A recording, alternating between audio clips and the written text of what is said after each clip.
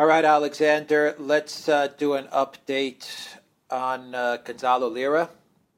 He has posted 3 videos on YouTube. He's posted a Twitter thread on his Twitter profile, and he explains what has happened to him, what has been happening to him over the past two and a half, 3 months, and what his situation is currently at this moment, and what his plans are as far as leaving Ukraine and making it through the border, across the border to Hungary, where in his video he said he is going to apply for asylum, and that's where we are. He talked a lot about his treatment in Ukraine, torture, extortion, talked a bit about the U.S. State Department and how they helped, or better way to put it is their lack of help. He talked about how the Chilean foreign ministry did help, and what do you think of everything that's going on? What should take place next? We call on everybody, especially I guess in Hungary, to if you have any type of support that you can provide to him, or any types of connections that you may have with the foreign ministry or other government agencies, I think that would be very, very helpful for Gonzalo. Anyway, Alexander, your thoughts on the videos? Absolutely, that is the first that dropped yesterday. Yes, I mean that is the first thing to say. I mean the most important thing at the moment is to get Gonzalo in a safe situation, to ensure that he is not returned to Ukraine. He absolutely correctly says that if he escapes to other countries in the European Union, there is a serious risk, given the political ties, that they will send him back to Ukraine, because he will have jumped bail and he will be pursued by the Ukrainian authorities and the EU authorities, and the authorities in most EU states basically complied to an extraordinary degree with Ukrainian requests on almost every conceivable issue. So he is in very, very serious danger. He's in serious danger in Ukraine, obviously, and he will remain in danger if he gets to the European Union, unless people act to help him. Now, I want to say a few things. He gave a very interesting account about his situation. The first point that he made, it's a point we've made already, which is that he has been arrested, detained, charged for what are pure opinion crimes. He has posted certain videos on YouTube. That's it. That's all he has done. He has not committed any crimes against persons. He has not committed any crimes against property. These offences of which he is accused should not be offences. He is not a Ukrainian citizen. He is a foreign citizen, a foreign journalist, if you like, operating in Ukraine. If the Ukrainians didn't like what he was doing, well, they always had the remedy, if you want to call it a remedy, of expelling him from their country. What they did instead was that they arrested him, they put him through a legal process, they came up with these extraordinary legal charges, which, to my mind, should not be legal charges in any conceivable shape or form. A country which operates in this kind of way and prosecutes people for these sort of things is already losing its right to be called a democracy. That's the first thing to say. And the second thing that he says is that he was detained in prison, that he was beaten there by prisoners who were instigated to do this. That's his account, which I have no reason to doubt, by the authorities. He mentions that he has a pre-existing heart condition. He mentions that if he is sent to the labour camp, where he is threatened with a prison sentence if he is tried in Ukraine, he is unlikely to survive that prison sentence. So all the facts there, put them together, a clearly political crime, alleged political crime, which is exercising what is universally considered the right of free speech, one protected by Article 10 of the European Convention of Human Rights. So a clear political crime, a deeply flawed legal process, so due process is not being followed in any logical way, and a real risk to his life, combined with acts of violence against him. Now, to my mind, all of this taken together makes it absolutely the case that he is entitled to political asylum. I have dealt with asylum cases. I know of what I speak. So he is entitled to political asylum. When he arrives in whichever European country he arrives in, hopefully in Hungary, I think the authorities there should grant him political asylum. If he finds himself in another European country, he should be granted political asylum. There will be pressure, perhaps from some people in the European Union, to return him to Ukraine in the event that that happens. The European authorities and the American authorities, who have immense influence on this matter, should be told by people in no uncertain terms that this is an entirely justified case of asylum, and Gonzalo should under no circumstances be returned to Ukraine. If he is unable to leave Ukraine, if his whereabouts are detected, if he's rearrested, then again, it becomes even more important that the European authorities, that the American authorities press for his immediate release on what is clearly a political charge, and one in which he has already been violently abused and is at risk of his life. And people need to organise, to write to their MPs, to contact the various officials in the European Union, pointing out that those are his legal rights, those are his human rights, that they are being violated, and that the European Union, the United States, is under a duty to protect them, and in the case of the United States, to provide personal protection to him as an American citizen. So in some ways, it's good to see him again. It's alarming that he is on the run. I hope that he is already in Hungary and therefore, to some extent, safe. But in some respects, his situation, it turns out, is even more dangerous than we had feared it might be when we made our comments about him before. Okay, can you talk a bit about Hungary and what options Hungary may have outside of asylum, granting him asylum? Because they will be under a lot of pressure from Yes.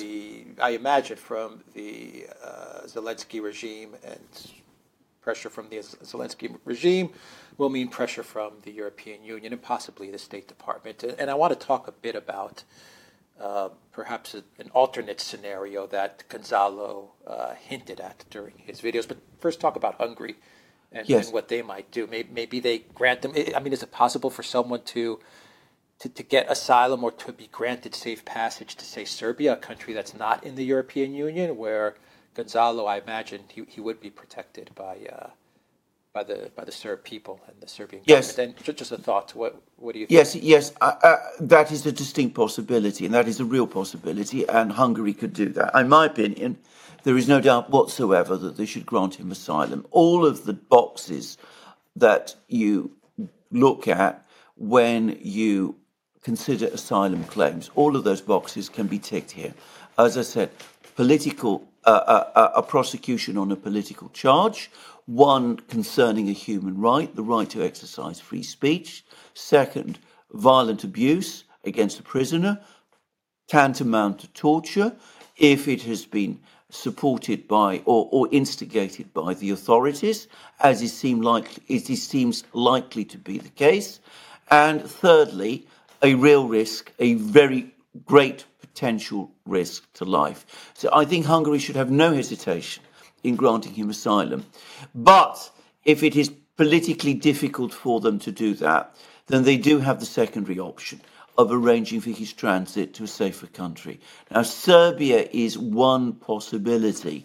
Now, there is another possibility, which I think we might want to consider, which is that Gonzalo is, of course, a citizen of the United States. He could be sent back to the United States.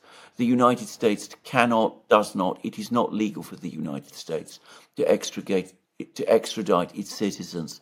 And I have no doubt whatsoever that in the event that he were to return to the United States, where he is a citizen, he would find that there were people there, including within the legal community, who would take action to protect him.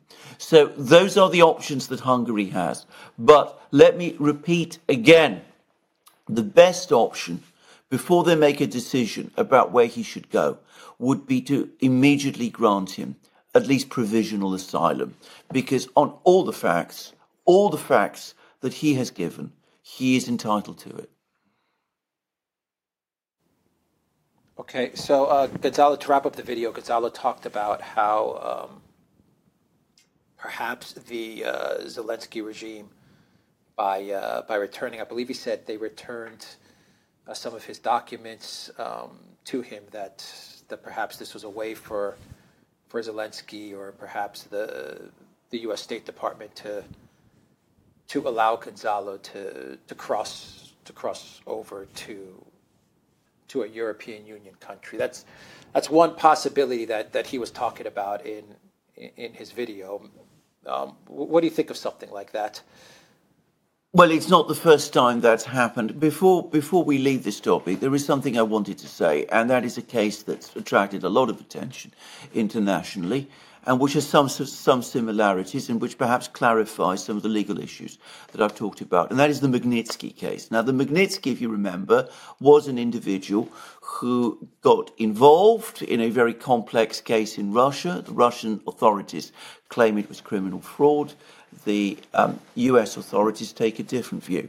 But Magnitsky was held in prison in Russia, a pretrial detention prison, like the same kind of prison that Gonzalo has been held in. And Magnitsky either did not receive appropriate medical treatment there for a pre-existing condition, or alternatively, if you believe what Magnitsky's supporters in the West say, he was actually violently beaten whilst in that prison. And he died. And for whichever reason it was, and he died, and he became a major cause célèbre. There was a great deal said about him in the West, continues to be said about him. Magnitsky Acts have been passed about him. It's been repeatedly spoken of as an example of the cruelty of the Russian authorities and of their inhumane practices and of their violations of human rights. Well, it seems to me that Gonzalo is facing the identical situation in Ukraine to the one that Magnitsky is alleged to have faced in Russia, and which allegedly led to his death. Now, people who support the sanctions against Russia over the Magnitsky Act, it seems to me, if they're going to be consistent, they should support any grant of asylum to Gonzalo, and they should support all measures taken to ensure that Gonzalo is brought back to a place of safety. So that's the first thing I wanted to say. Now, coming back to your point, which can you quickly remind me of, because I wanted to make that point about Magnitsky, but there was something else that you asked me. No, Gonzalo mentioned in his video how perhaps there may have been. Oh yes, a deliberate. Yes, a deliberate attempt to stage, deliberately not giving. For instance, I think he even mentioned his ankle bracelet. They didn't put the tracking device on him. They returned his passports. Yes. I think he mentioned they returned either one or both of his passports. I don't remember completely what he said, but he hinted at the fact that maybe they were giving him the opportunity to leave, and perhaps this is just a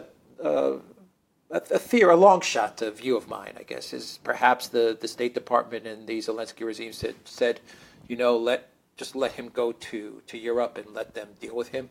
Well, indeed, absolutely, that could be something that's going on. And that is an entirely plausible theory. That might be exactly what's going on. Now, if I can say so, that is also deplorable in a different way, not perhaps in quite such a terrible way as putting him at risk. But but it's still pretty sinister because instead of taking the simple and straightforward position of expelling Gonzalo from Ukraine, which, let me reiterate again, the Ukrainian authorities have a right and a power to do.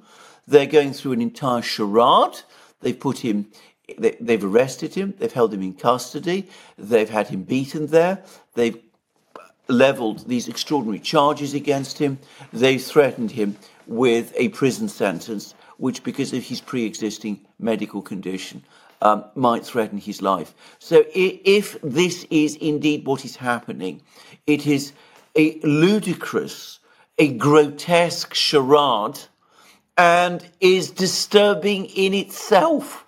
Now, having said that, that's still a better outcome than, if than simply arresting him and sending him to prison in the way that they do. If they want to, arrange his escape in that kind of way.